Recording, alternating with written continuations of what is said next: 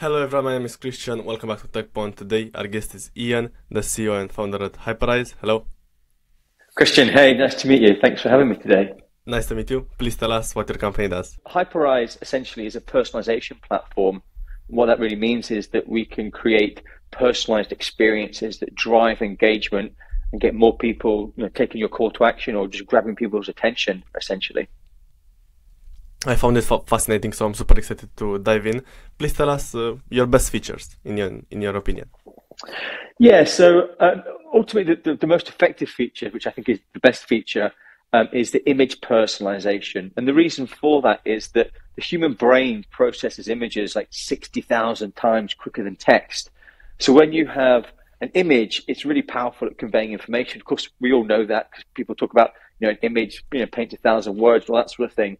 But because images are processed so quickly, when you have personalization inside an image, it triggers what's referred to as a pattern interrupt. Essentially, that's just the subconscious brain seeing something first and kind of shouting, hey, pay more attention to this. And that kind of friction, that pattern interrupt, that psychological behavior just leads to more mind share and ultimately more people taking your call to action. So we see companies using these personalized images in outreach, in email, in LinkedIn, etc., and doubling or even tripling their engagement rate. So I mean, certainly that's a feature that all of our customers, really love.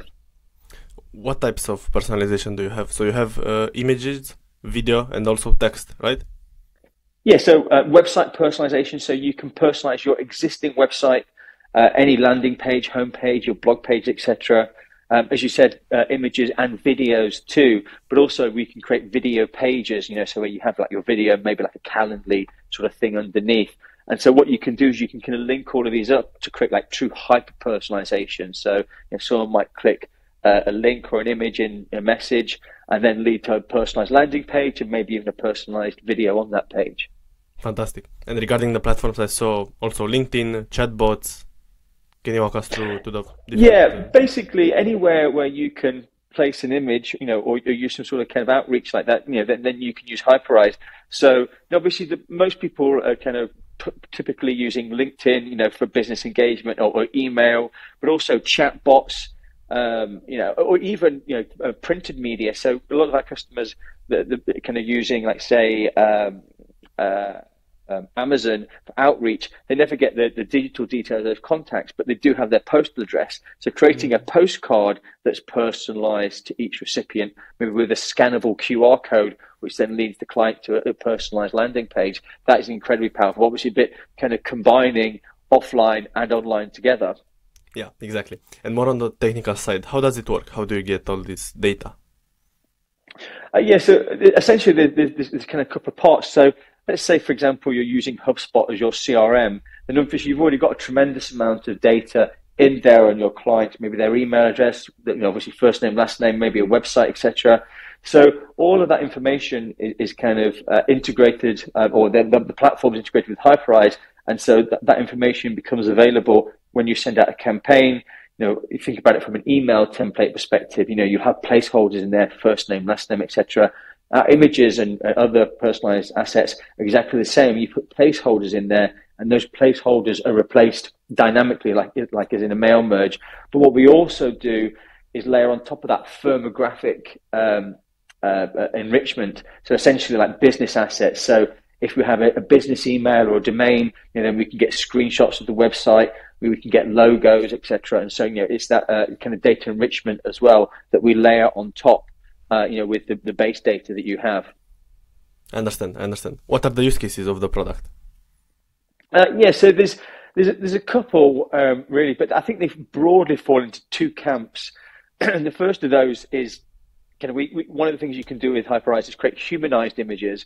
So that might be, like say me kind of waving like this, but maybe like holding something like a placeholder, and then that placeholder get replaced with a personalized ticket, for example. So I might be a salesperson and I want to reach out. And so creating that a kind of humanized, personalized image that leads to creating stronger relationships, and more trust. And so we have a lot of like SDRs and BDRs, ABM sort of kind of workers who use this as part of their initial outreach, like I say, to create that initial human connection.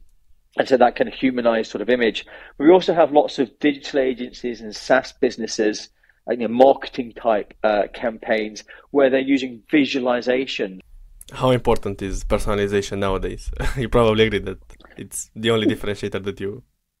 Yeah, well, I think if you look at the number of messages that we're all exposed to on a daily basis, there was a recent article or study, should I say, done in the New York Times, and they suggested there was over 5,000 messages a day that we're exposed to.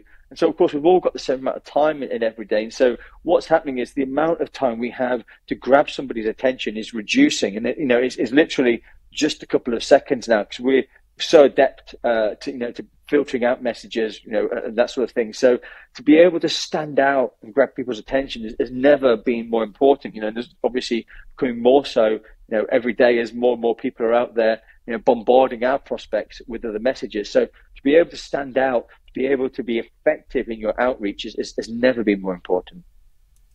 I totally agree. What are our best integrations? Well, Hyperise, I think one of the strong points is that we're kind of can work with any sort of platform. So we integrate with pretty much every CRM out there, every email outreach platform, many LinkedIn automation tools. And so I think in terms of best integration, I think it's not necessarily one specific one because they're all universal in terms of how we do that integration. But it's the number of them that I think is the thing that stands out rather than any specific one. How competitive is your market? It's quite a nascent market, to be honest. There aren't that many players in the market that are actually, in fact, there aren't any other players at all that are doing exactly what we do in terms of like this true hyper personalization. Obviously, there are specific kind of players within each of those kind of silos, like say just website personalization. There's Optimizely, for example, who were recently bought out by Adobe for several billion. So they're certainly the kind of the king, if you like, in website personalization, but they don't do video personalization and they don't do image personalization. So they don't kind of have a kind of a full kind of like for like product. And then maybe in image personalization, this maybe like Nifty Images, who have probably been the longest standing player in the industry, but they don't have in the video or the website personalization. And so there's no one particular competitor that we come up with regularly, because like I said, there's no one really offering that kind of full suite that we do, and obviously that helps. Sorry, go on. No, please continue. No, I was just going to say, from an implementation perspective, as many of our customers aren't technical, being able to have one solution that manages all of that it is tremendous help to them. And so I think that's we don't really have a true competitor in that sense. That's awesome. I'm super happy for you. And how did you come up with the idea? Well, I've been running SaaS businesses, or online businesses, should I say, for the last 20 odd years. And personalization is something, a strategy that I've always lent on because it's always been the most effective strategy that we've had in our kind of armory, if you like. But up until recently, with the evolution of data enrichment and cloud computing, it hasn't been possible to kind of do this, in real time, as our platform does. But I'll just give you a real quick story of how it first came to be. My first business that I started back in 1999, so a long time ago, like 24 years ago now. It's crazy to think that.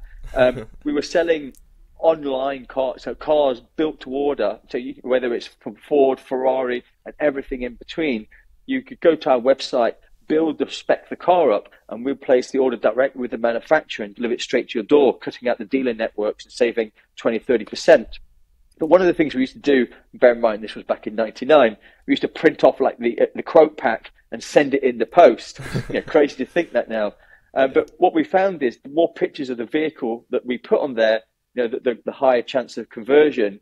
And we also had a great source of kind of additional revenue through affiliate partnerships, to supplement the kind of the deal. And one of those was private number plates. And what we used to do this manually. We used to put on the front-facing picture of the vehicle the best matching private number plate based on the client's name. And so we'd do that manually in like Photoshop, essentially. And we had one person employed just to do that. But we sold more number plates and made more money from that than we actually did selling the cars. And that was kind of the light bulb moment for me, at the time. I was like, wow, this is amazing. And fast forward, let's say 24 years, and we've now got a platform that, rather than having to hire somebody full time to do that, you can just automate that completely. And so that's always been the goal, for many, many years. But like I say, it's just the kind of the convergence of technology that now enables that. No, that's fantastic, and probably that is the future with hyper personalization. So, yeah, I find it amazing. How big is your team right now?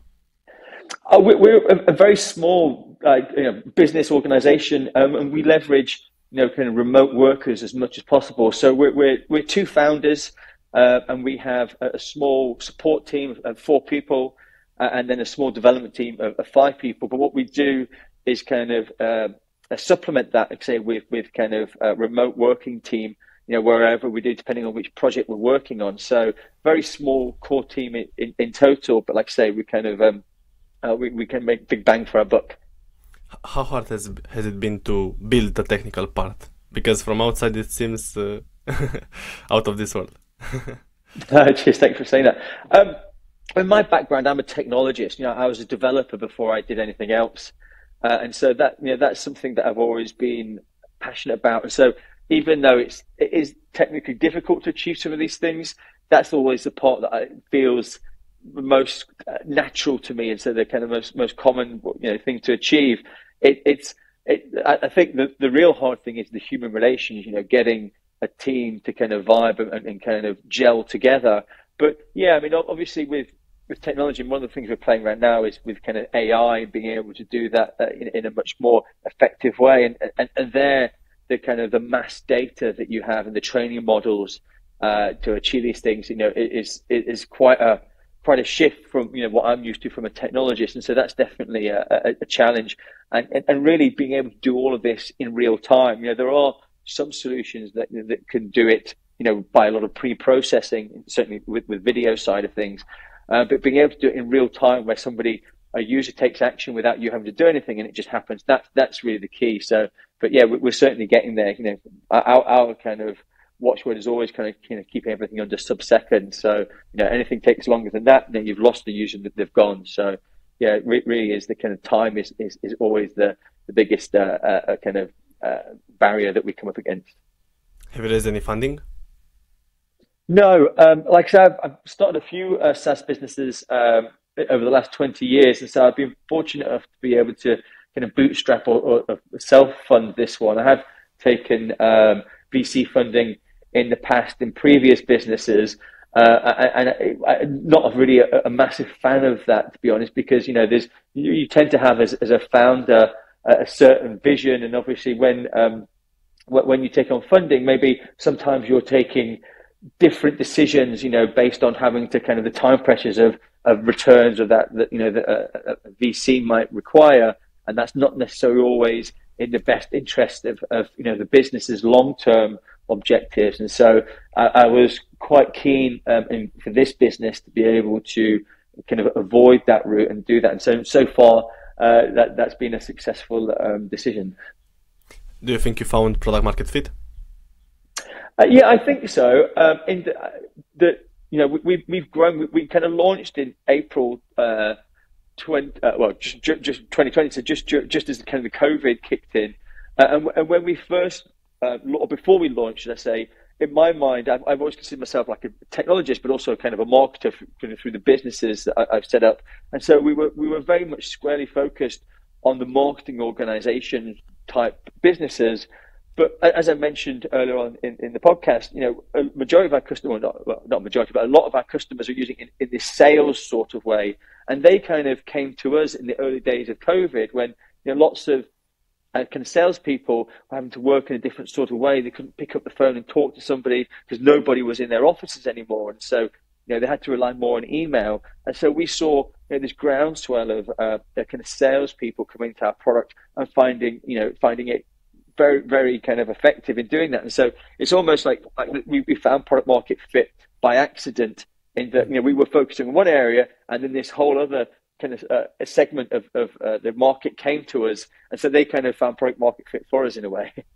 What did you say was the biggest challenge? You mentioned building the team, building the relationship. Would you say is that the biggest one? since starting the company? Yeah, I think certainly, any business is reliant on people, and that's always the kind of the most dynamic element, I think, of a business, something that it can change, very, very quickly. But I think also, that aside, the speed of change of technology, and obviously people talk about AI now, and AR, augmented reality. Those two elements are so fast paced that as a business, you've got to balance kind of looking at that and focusing on that versus, what was our roadmap? So if we decided a roadmap 18 months, 2 years ago, it would be unrecognizable today because of, the fast pace of technology. And sometimes you've got to, you've got to kind of stick to your guns, and sometimes you've got to abandon things or change things, to focus on the new. And that's always a challenge, trying to get that right, rather than just leaping from one thing to the next all the time and maybe creating not the best product because you're not investing the full amount of time, versus also having like the latest technological advancement. So I think again that still comes down to a human decision, but it's the technology pace that is kind of creating the issue. Yeah. Or opportunity. Okay. I wanted to know what has been your best growth tactic for getting new people to the platform. Yeah. I think for us, one of the most interesting growth strategies we've done. Again, it comes back to the kind of the visualization. It's one of our clients, AdWorld. They're putting on these kind of regular events, and what they wanted to do was when somebody registered for their event, they wanted to send out an email saying, "Thanks for registering." And so what they did is they created like an event ticket, but it was a personalized one, so it looked kind of like had the person's details on it, whatever. Their company name, maybe their logo.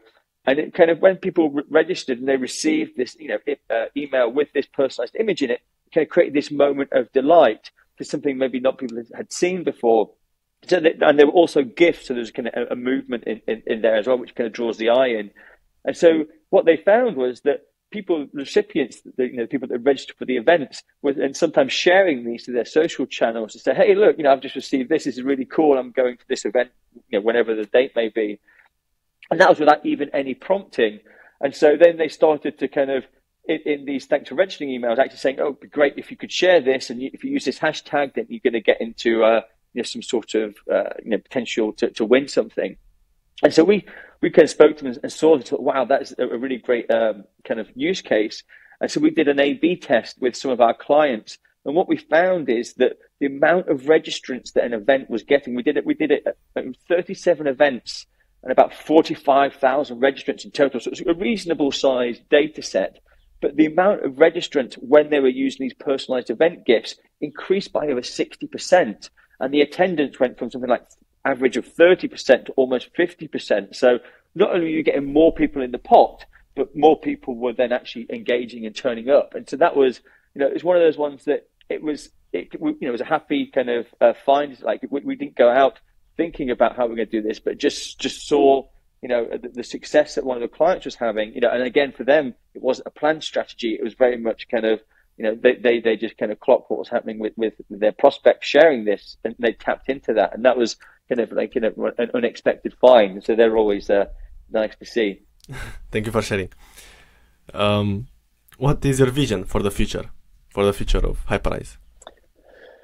Yeah, I mean, obviously, as I mentioned already before, that kind of the rapid growth of AI is pretty phenomenal. And so some of the things that we're doing, and people listening to this may be familiar with things like talk about kind of like deep fakes and those sort of things, but and that generally tends to be some kind of famous actor or celebrity or whatever, and they're creating these deep fakes of them for, like, I saw one that was like a Star Wars trailer, but with like various different actors kind of in there as kind of a deep fake, or that sort of thing. But using that in a professional capacity, so kind of rather than recording a lot of videos, having said the lip syncing and the voice cloning is all done dynamically via AI, something that we're investing in heavily here. And again, obviously, it's all about using things that you could do manually now, but would be prohibitive to do, kind of for 1,000 people, but you might record a video for one person.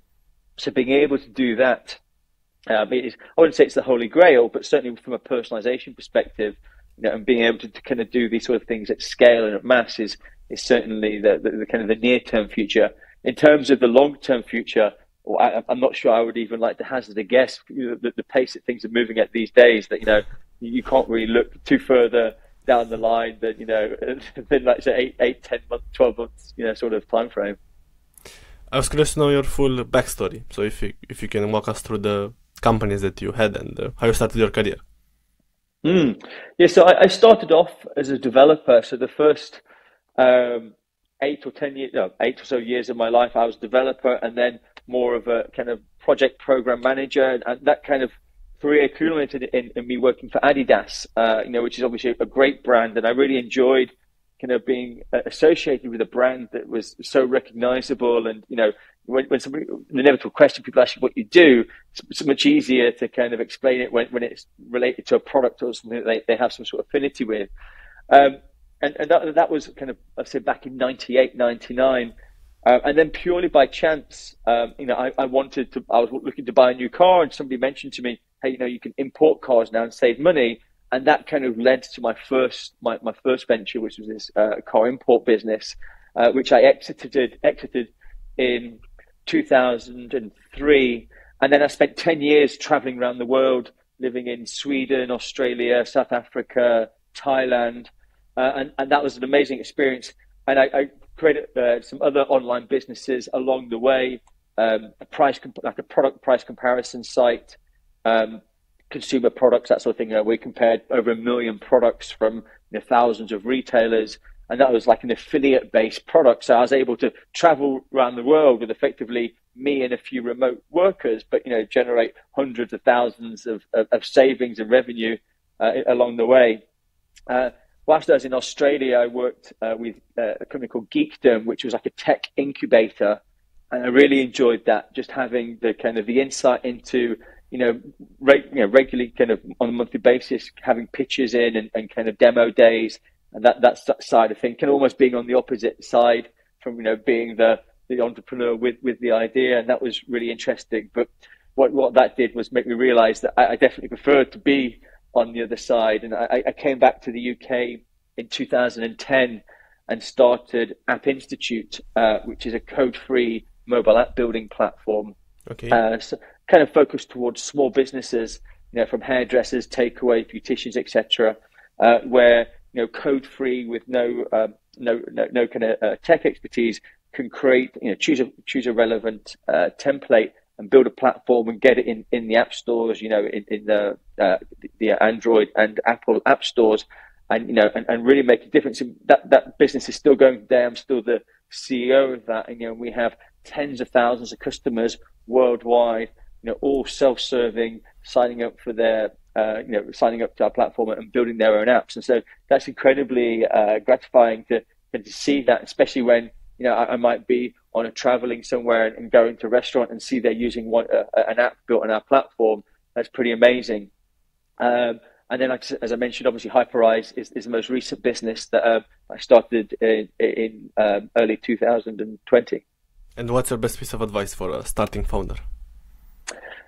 I think the thing that I always say to anybody that I'm talking to in that case is to take small steps, because everything can seem very overwhelming when you first start, but it's take small steps, but do them quickly. Because I think, you can kind of procrastinate and kind of get stuck in the detail if you take things in too bigger chunks, if it like. So, find, how you can split up your idea or your project, and kind of do it in very small ways, and try to validate as much as possible as you go without super investment. I see people, especially like in the app industry, people have almost everyone has an idea for an app, and typically the cost of developers these days, you could spend £100,000 having an app developed, but there's probably a much more simpler way that you can validate that idea, doing much less without spending all of that money. And I think, when that's the case, always look to kind of see where those quick wins are. Like the Airbnb guys, when they first started, they just rocked up at an airport and spoke to people. Hey, can I help you find, somewhere to stay? And that's a brilliant example of, if you had to build the infrastructure of what Airbnb has now, you'll be spending many tens of thousands, but you can validate that, without spending virtually anything, just by kind of putting yourself in front of the customer and validating the idea. So you can save yourself some time and a lot of money by doing that. That's a great example, and thank you for sharing this mindset. Yeah, I really appreciate it. Yeah. What's your favorite SaaS product apart from Hyperise? So as a kind of a B2B business, obviously our customers are other business organizations. We find there's a lot of value in LinkedIn as an outreach tool. And so using a LinkedIn automation tool can really help in terms of kind of making that a kind of a repeatable, refined process.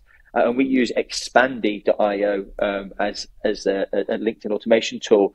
And that's obviously with Hyperise, we integrate with lots of tools and lots of LinkedIn tools. And so I have been privileged enough to kind of work with many, but the team, as much as the software, are amazing Expandy. And so, I've had a lot of, or we've experienced a lot of growth through the effectiveness of that platform, and the capabilities that brings. So yes, certainly, I would never hesitate in recommending them as the go-to for LinkedIn automation. Thank you for sharing. Is there anything else that you want to tell us on today's podcast?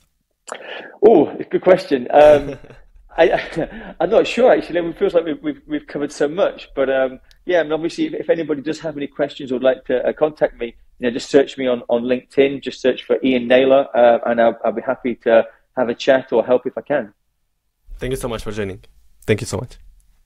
My pleasure. Thanks again for having me today.